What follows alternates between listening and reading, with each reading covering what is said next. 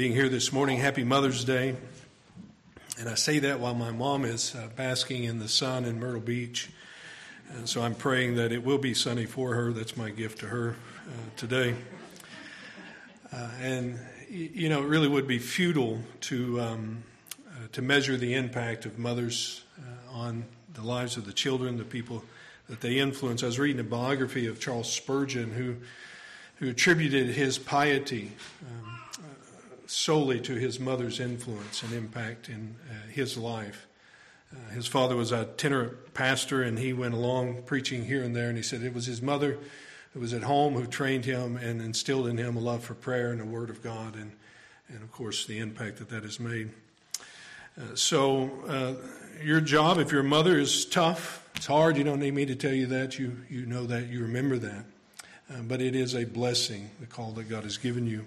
How you not only impact your child's life, but you really impact society as a whole in the character and through the reach of your children. So let me just say to you, one day out of the year is not enough to thank you or honor you, but it's a good place to start. Happy Mother's Day.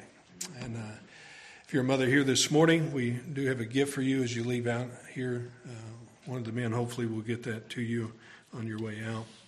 And we pray that you'll have a blessed day. God will just encourage you.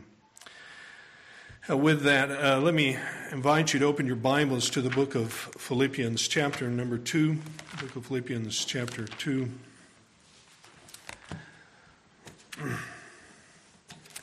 I wanted to share with you, with our church family that has been praying for Stephanie Hoffman over the past months, that received an email Friday night that she was able to go home. And so we just praise the Lord for that. Many of you that's been praying for her. She's involved with Deerfoot, and many of you know her. I don't know her personally, but we've been praying for her on Wednesday nights here for a long time. And just seeing God make those improvement in her health, and we just praise Him for that. It's good to just stop and say, thank you, Lord. All right, and so I want to do that now, if you will. And a new member here today, Lucy. And so Lucy Eaton, hiding back there. So praise God for that. It's good to see you guys. Let's pray together. Father, what a joy it is to be in your house. What a joy it is to be together. And Father, we're so thankful for the way you answer prayers, the way you work and move. We just rejoice in that. And so we just pray for you to continue to work in many, many other lives. I think of Van this morning, especially. Just pray for him. Pray for our service, our time together, that you would be glorified and encouraged. Pray for our mothers, Lord, that you would let this time be a time of encouragement to them and a blessing as well. In Jesus' name, amen. We have your Bible open to Philippians chapter number 2, one of the greatest sections that Paul has penned, especially when it comes to the humiliation and exaltation of Christ, beginning in verse number 6 through 11. Lord willing, we'll look at this week and next week. The passage itself is set in the tone or as a reorienting work in the life of the Philippians, and I think in our lives as well, to reorient our minds, our thoughts towards others. And we've talked about that in the past here, chapter number 1, how the gospel transforms us. It is a power, it is a work, it isn't just a message, it is a life-changing message which transforms us from sin and darkness, from being alienated from God to being in fellowship, communion with God, giving us a new life, a new heart, or a new creation in Christ Jesus, and with that comes new desires and a new way of living. And you'll see that even later on as he tells us to work out your salvation with fear and trembling in verse number 12. So is it just a message? It is the message which transforms our lives. That's why we preach it and teach it and cling to it and remind ourselves of that. And part of what it does in our lives is the gospel reorients ourselves or gives us an others orientation. As we've seen already in Paul's life in chapter number 1, as his care for them, and now his encouragement for them to live that out among themselves, to think of others and to live in communion with others. One Puritan writer said this: self-denial and true love are inseparable. Self-love makes a monopoly of all things to its own interest, and this is the most opposite to Christian affection and communion, which puts all in one bank. If every one of the members should seek its own things and not the good of the whole body, what a miserable distemper would it cause the body? Another way of saying it is seeing both the disaster of self-love and self-interest and the beauty of true communion and fellowship and unity in the body of Christ. And I think that's what is being drawn out here. As you think about that, even reminded back in Psalms 133, as Israel would go up to the temple and the feast, they sung these songs of ascent, and as they would go up to Jerusalem, they would begin praising God, some of which were songs of confession, and others were songs of praise.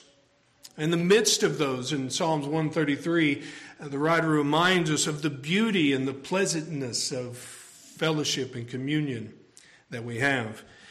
He said, "Behold, how good and pleasant it is when brothers dwell together in unity. It is like the precious oil on the head running down on the beard of Aaron, running down on the collars of his robe.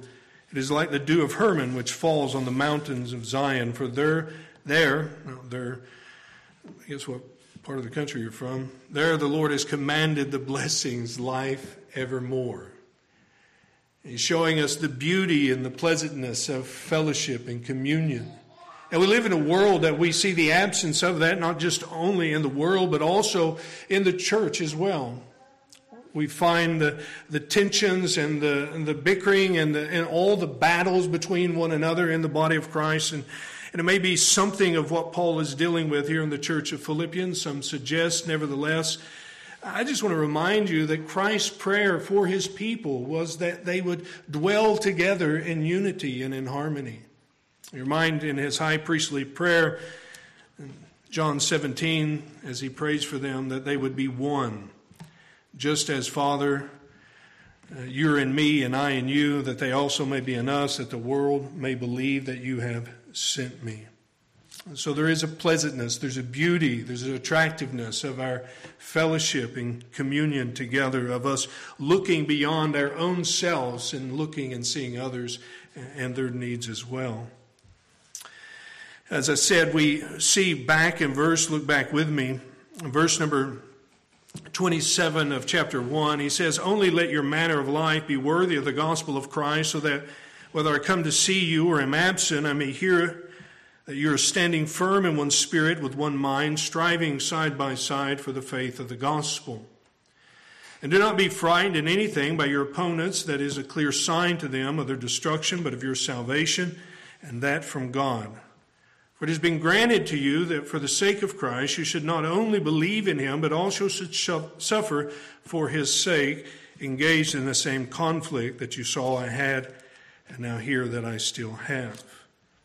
So setting up the context of what he's speaking about, unity and harmony, he's already encouraged them or instructed them to strive together, to work together in the same direction, in the same way, for the same common goal. And it is true, isn't it? In the middle of suffering, in the middle of difficulty or trials that we face and hardships, that it can really solidify, it can strengthen our bonds together, it can strengthen our fellowship. Just as someone going through the same difficulty as you go through, or those who are in the military serve together alongside each other, they have this kind of brotherly affection, this bond through all the difficulties and miseries of that experience. There's a closeness which comes from that.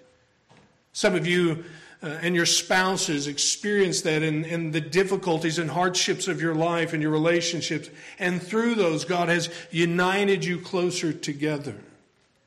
Well, it is also true as those hardships and difficulties and sufferings come, that it can always, or it can also tear us apart. It can separate us or polarize us or pit us against each other. We should probably say amen at that, because we live in a society over the past 4 years where we have seen nothing but a polarization, a pulling apart through all the chaos that goes on around us. It isn't just in the world, it isn't just in our government, it's in our small towns and communities and in our local fellowships. Difficulty at times brings us together, but it also has that great temptation to tear us apart, pull us apart. And we don't know to what degree it's happening here in Philippi. We do know in chapter number 4, if you want to turn over with me,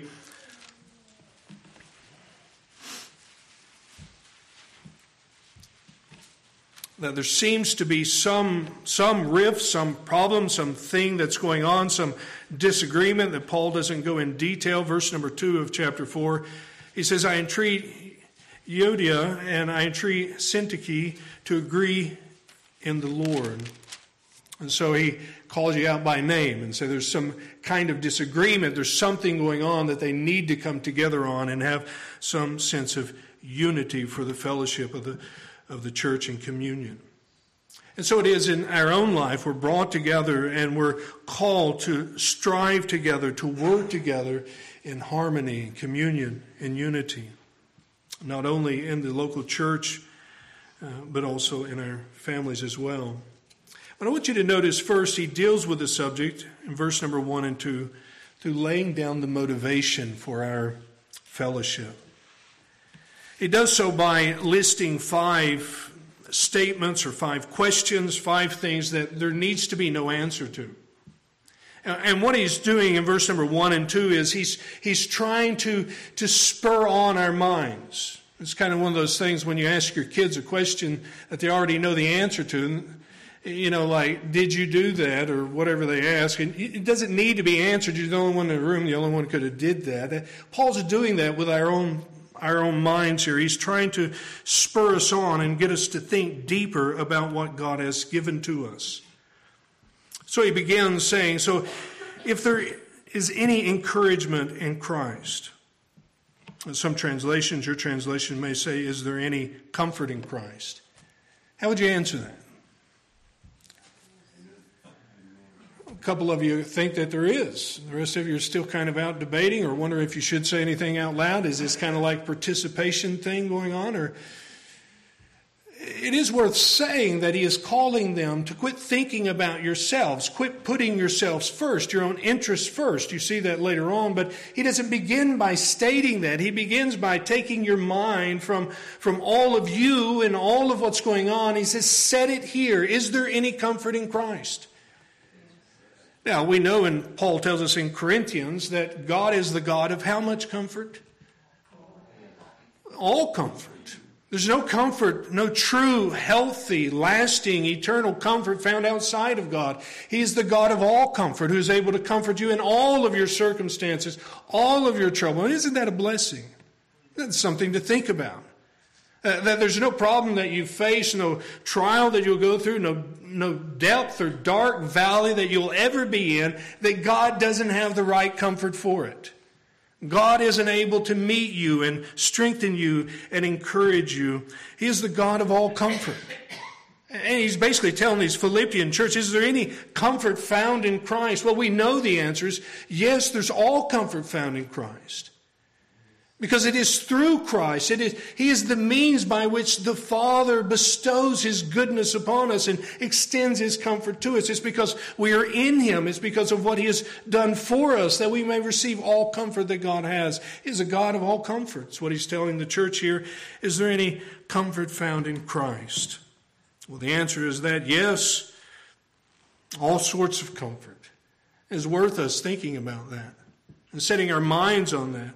The discipline of thinking through all that we have received in Christ Jesus and all that we continue to receive in Him. But secondly, he says in verse number 1, not only is there any encouragement or comfort found in Christ, is there any comfort from love? How would you answer that?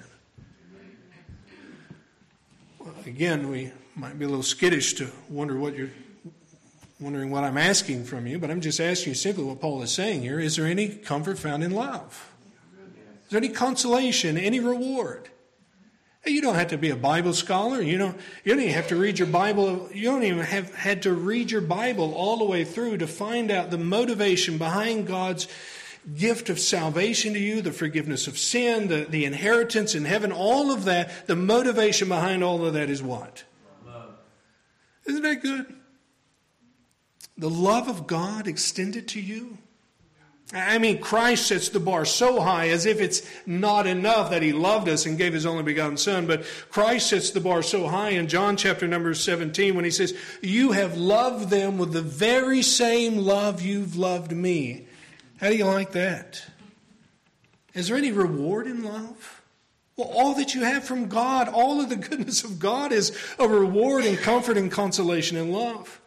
Paul's not dismissing the reality of their suffering that they're going through. He's not dismissing the fractions on the outside and on the inside and all that. He just simply said, let's just sit down and think about it, folks. Is there any comfort in Christ? Yes. Is there any reward in love? Absolutely. Absolutely. He goes further to say not only is there any comfort in love, is there any participation in the Spirit? And if you're saved this morning and you're born again, it's because of the Spirit of God. It's his work in you.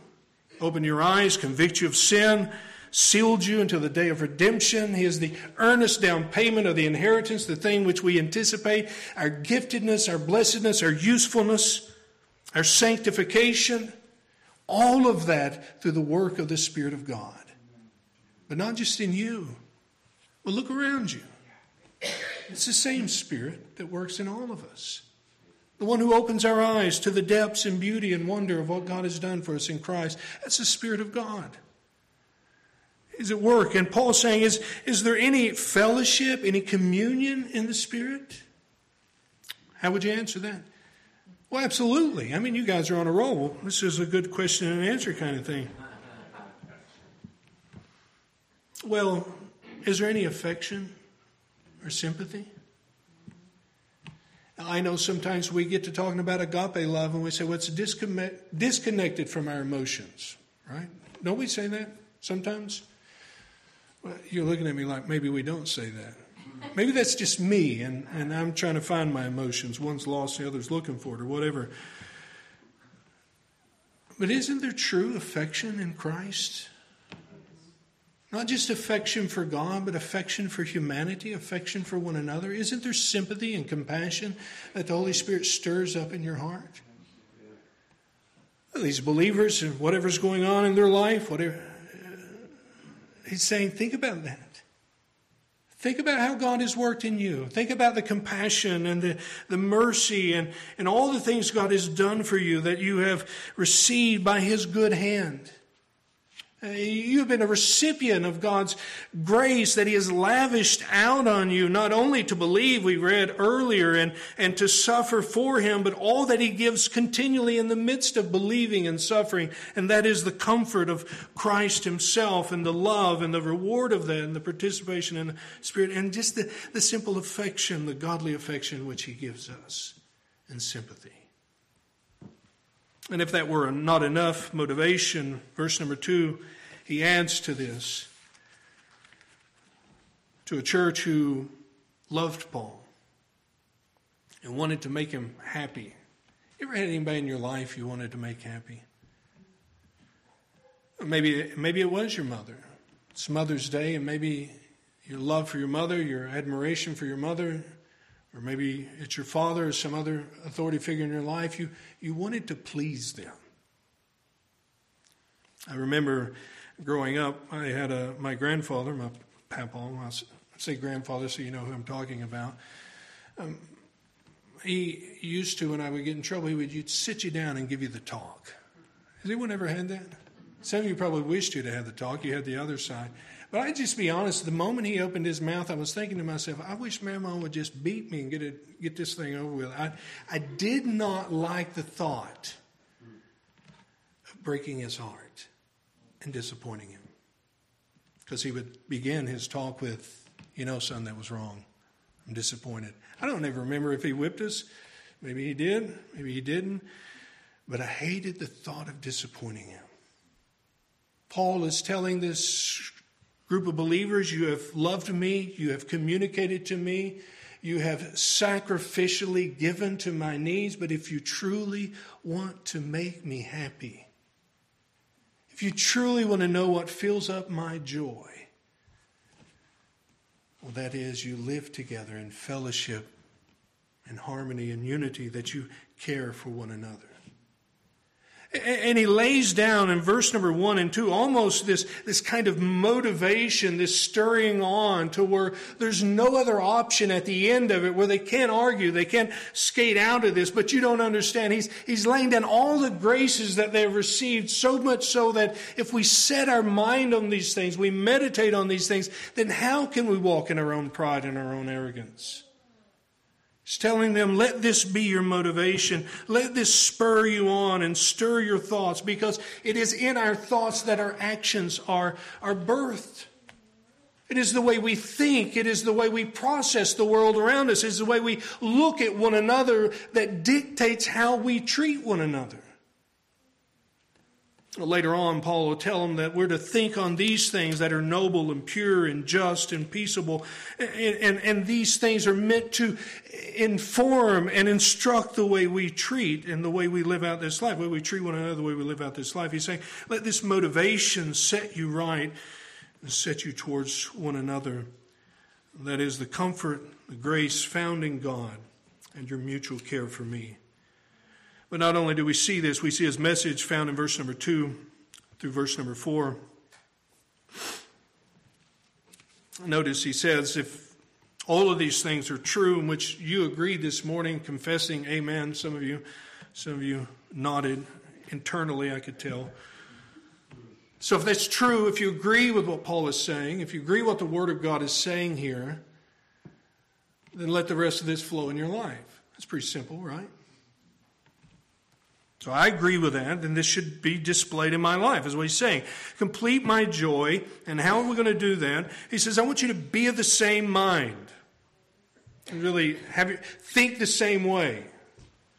And I take all of these to be him saying the same thing, just in different ways, or they go together, and there may be a little variance here in these three statements, but I kind of take them all just kind of explaining each other. He says, I want you to think the same way.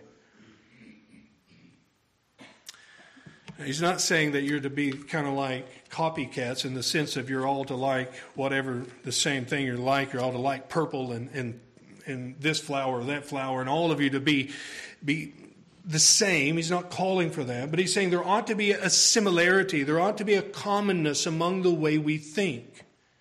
If Christ is in you, the Holy Spirit is in you, and the Holy Spirit is in me, He's working in our life, there ought to be a unity, a uniformity in the way we think. And part of that is fleshed out here in the second part of this. Think the same way, having the same love.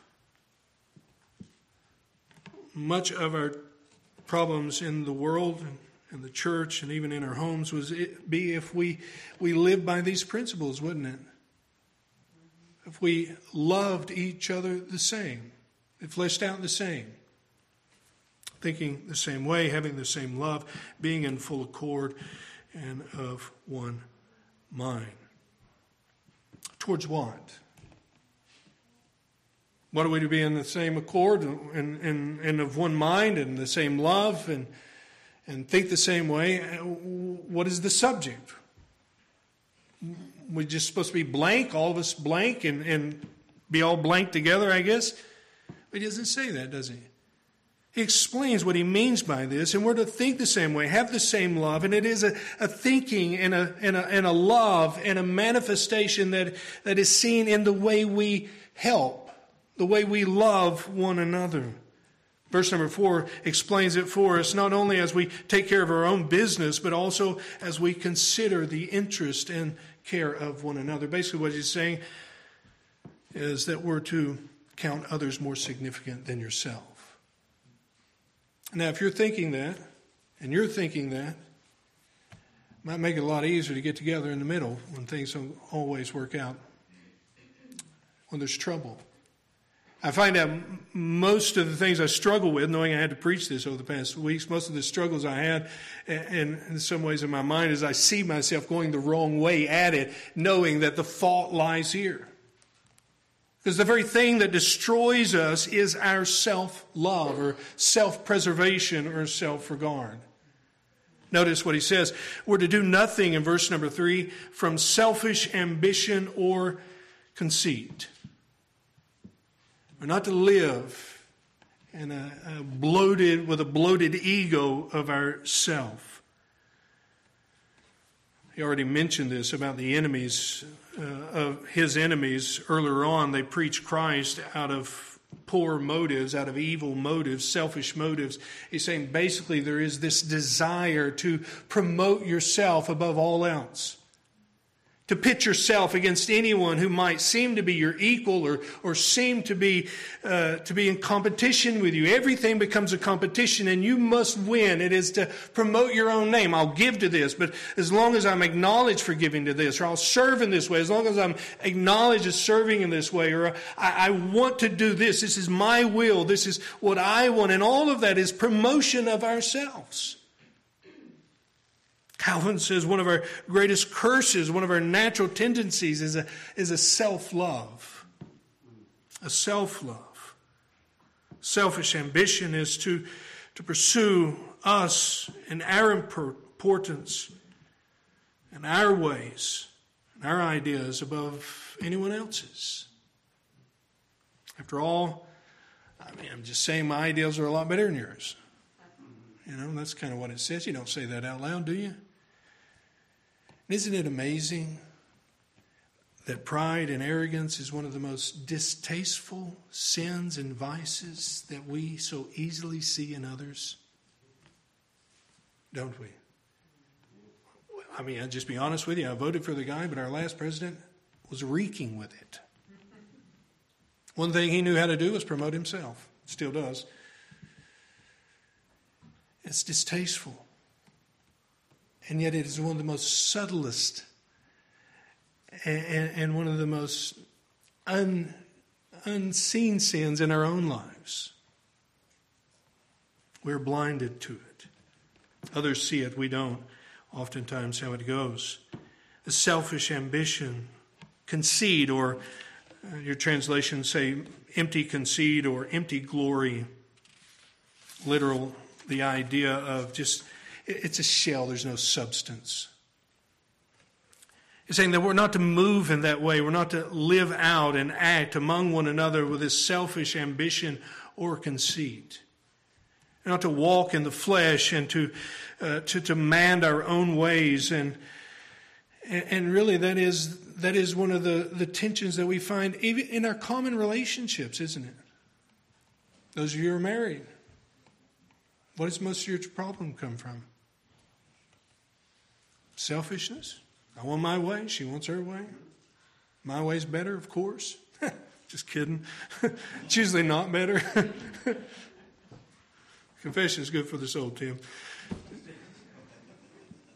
But isn't a lot of our problem and trouble because we refuse to care about other people more than ourselves?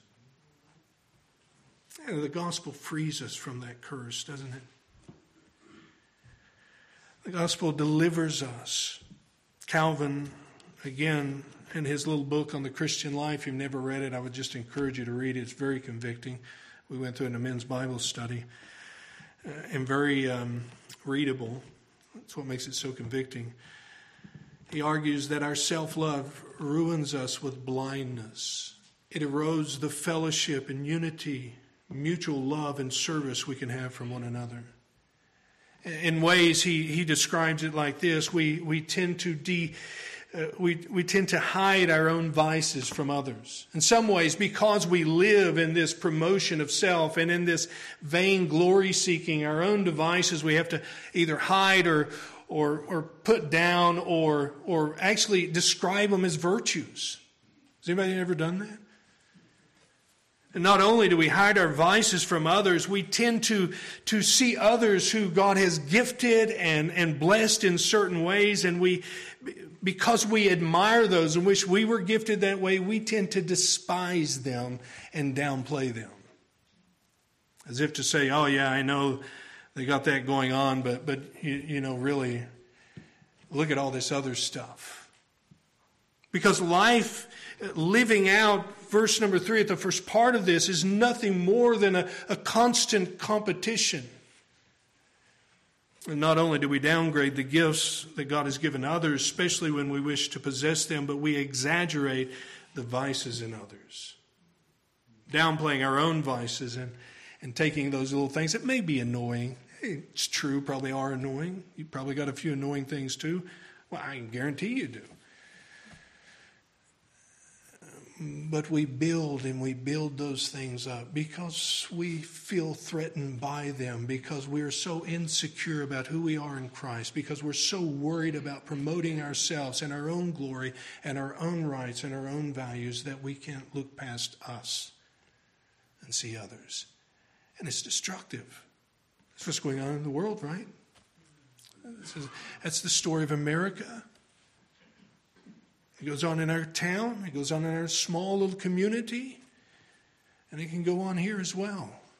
It says we're not to live this way. And the gospel frees us from this kind of slavery to an image that isn't even true of ourselves. We're not to act according to the flesh. But as our mind is set upon the graces God gives us, as we think about the motivations and all that God has blessed us with, He's telling us to, in humility, count others more significant than yourselves. The answer to pride is humility.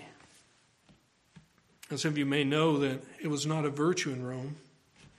When Paul was writing, it was not considered something that the Romans were like, oh yeah, that we need more humility. And Caesar was having a class on humility leadership, humble leadership, and all the stuff they have today. It's actually thought to be the mindset of slaves, and it was seen as weakness. And yet it is a fitting disposition for us. Scripture tells us that humility comes with a blessing of God and the promise that He will exalt us and He will lift us up. Pride, on the other hand, comes with a reminder that God will humble us and He will put us down. Here He's saying that we're to walk in humility. It's not a self-hating that He's calling for. He's not telling you to deface yourself or self-destruction, as sometimes we think the Bible teaches. He's not saying that at all. And basically, He's saying that we're to live in a way that is appropriate, not to think too highly of ourselves, but rightly of ourselves. And doesn't the gospel do that? Doesn't it put things in proper perspective? That the goodness, the greatest goodness that you could ever experience in this life, the greatest blessing that could ever be given to you, the comfort of Christ and love, and all of that is not based upon you, but upon God and His love and His kindness to us who were undeserving. That's the definition of grace, isn't it? That He has given to us over and over those who were at enmity with Him, with no reason within ourselves other than we are His creatures and He is a God of love. Did He have to redeem us as He has done so? As our mind reflects on these things, doesn't it correct that idea that the world is revolving around us and we're the greatest thing coming? Now, I know some of you would never say that about yourself. Might think it, sort of, or hope other people would think it about you. That's even worse. But nevertheless, it is the gospel that corrects us, helps us live in a way in appropriate proportion to who we are and what God has done for us. He says it is in humility that we count others more significant than yourselves. Do you do that? You might say, and I might agree with you, well, what if they're not more important than me? What if I don't like them? What if I don't like the way they laugh? What if I don't like this about them? What if they were mean and cruel to me? He's saying that our care for one another, the way we interact with one another, isn't based upon their worthiness, just as you yourself were given grace by God, goodness by God, not based upon your own worthiness. Actually, the key here is that we are to count, we're to consider, we're to think, we're to add it up. They're more important to me, not because they maybe necessarily are or not. That's not even in the equation. but because of what we have received by God, because of His goodness towards us. Our fellowship is maintained, our unity and our communion is rooted in His grace, and because of that, we can count others more important than ourselves. We can count others more important than ourselves, more significant than you. Is that a fearful thing for you? It's like, God, what are you asking for if I don't demand my own rights and I don't make sure I get what's coming to me? What if I spend my time giving of others? Isn't it always just kind of a taking sort of thing? Is that scary? Well, in some ways, I guess we're looking at it in the sense of us, our own ambition and our own conceit. It could be a scary thing. And yet here he's telling us that it is the very mind and attitude Christ displayed on the cross. It is how you and I live by faith, trusting God with our lives, trusting God with our futures, trusting God with our needs, not being so self-consumed that we don't reach out and help those near us. How do you not know that God has not put you in that situation or that place for that very reason? Again, Calvin in his little book in chapter 2 of that book says you can't show kindness to God. He is never in need. Oh, but He takes a kindness to Himself when you display it and give it to others, when you meet the needs of others. Here he's saying, let us not only look on your own thing. Now let me just say just a moment here what he's not saying here. He's not saying neglect your responsibilities. You and I, we have different responsibilities in the world. God has, whatever season of life you're in, we have those things that we are stewards of. God expects us to be faithful. We're to be faithful in those things. Paul tells the Thessalonians that those who are not working, those who need to work, need to go out and work and take care of others. And we find that those who are stealing in the book of Ephesians, take care of those things. Responsibilities that we have, don't let those things go. Sometimes it happens that we let our own mess go, our own life go, and then we try to butt in the lives of others. He's not saying neglect your own duties. But what he is saying is, that's not all your duty is. That is not all that you're required. Don't just take care of those things that you have to take care of in your own life, but look to the needs of others, care about others, see others, meet the needs of others. Show kindness to those who are made in God's image, because kindness was shown to you by God. Grace poured out to you by God. So we are not to look on our own interest, but also on the interest of others. Now it's manifested in verses 5 to 11, but I'm going to save that for next week. Okay? You can see that as Paul gives us that great example in Christ Jesus.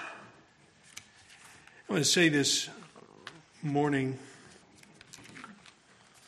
if you don't know who Christ is, you've never put your faith and trust in Jesus Christ, that Jesus Christ, as he says here in verse number 6, who was in the form of God, humbled himself, became man, took on a human form, became a slave, not a king as we see it in our world, so that he might be obedient unto death, the death of a cross, so that you might have forgiveness of sin.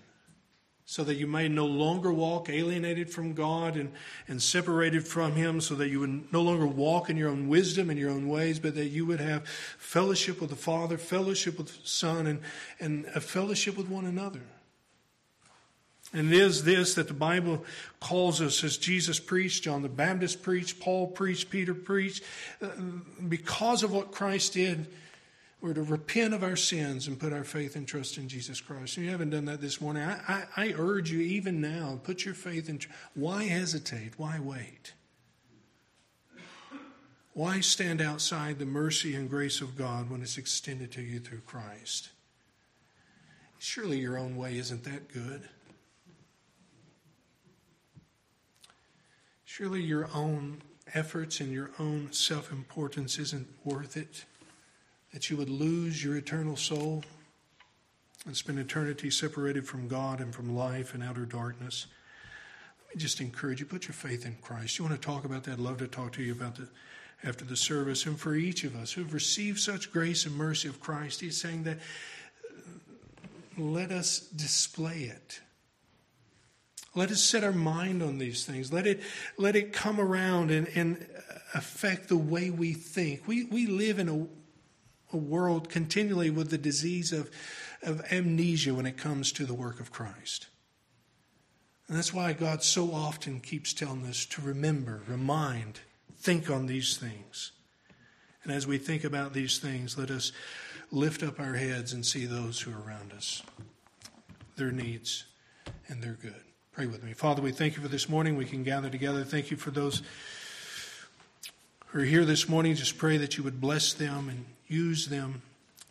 Use this passage in our hearts even this week as we go about this day, as we go about wherever it is we go and our families celebrating. Or Lord, we just pray that you would be honored.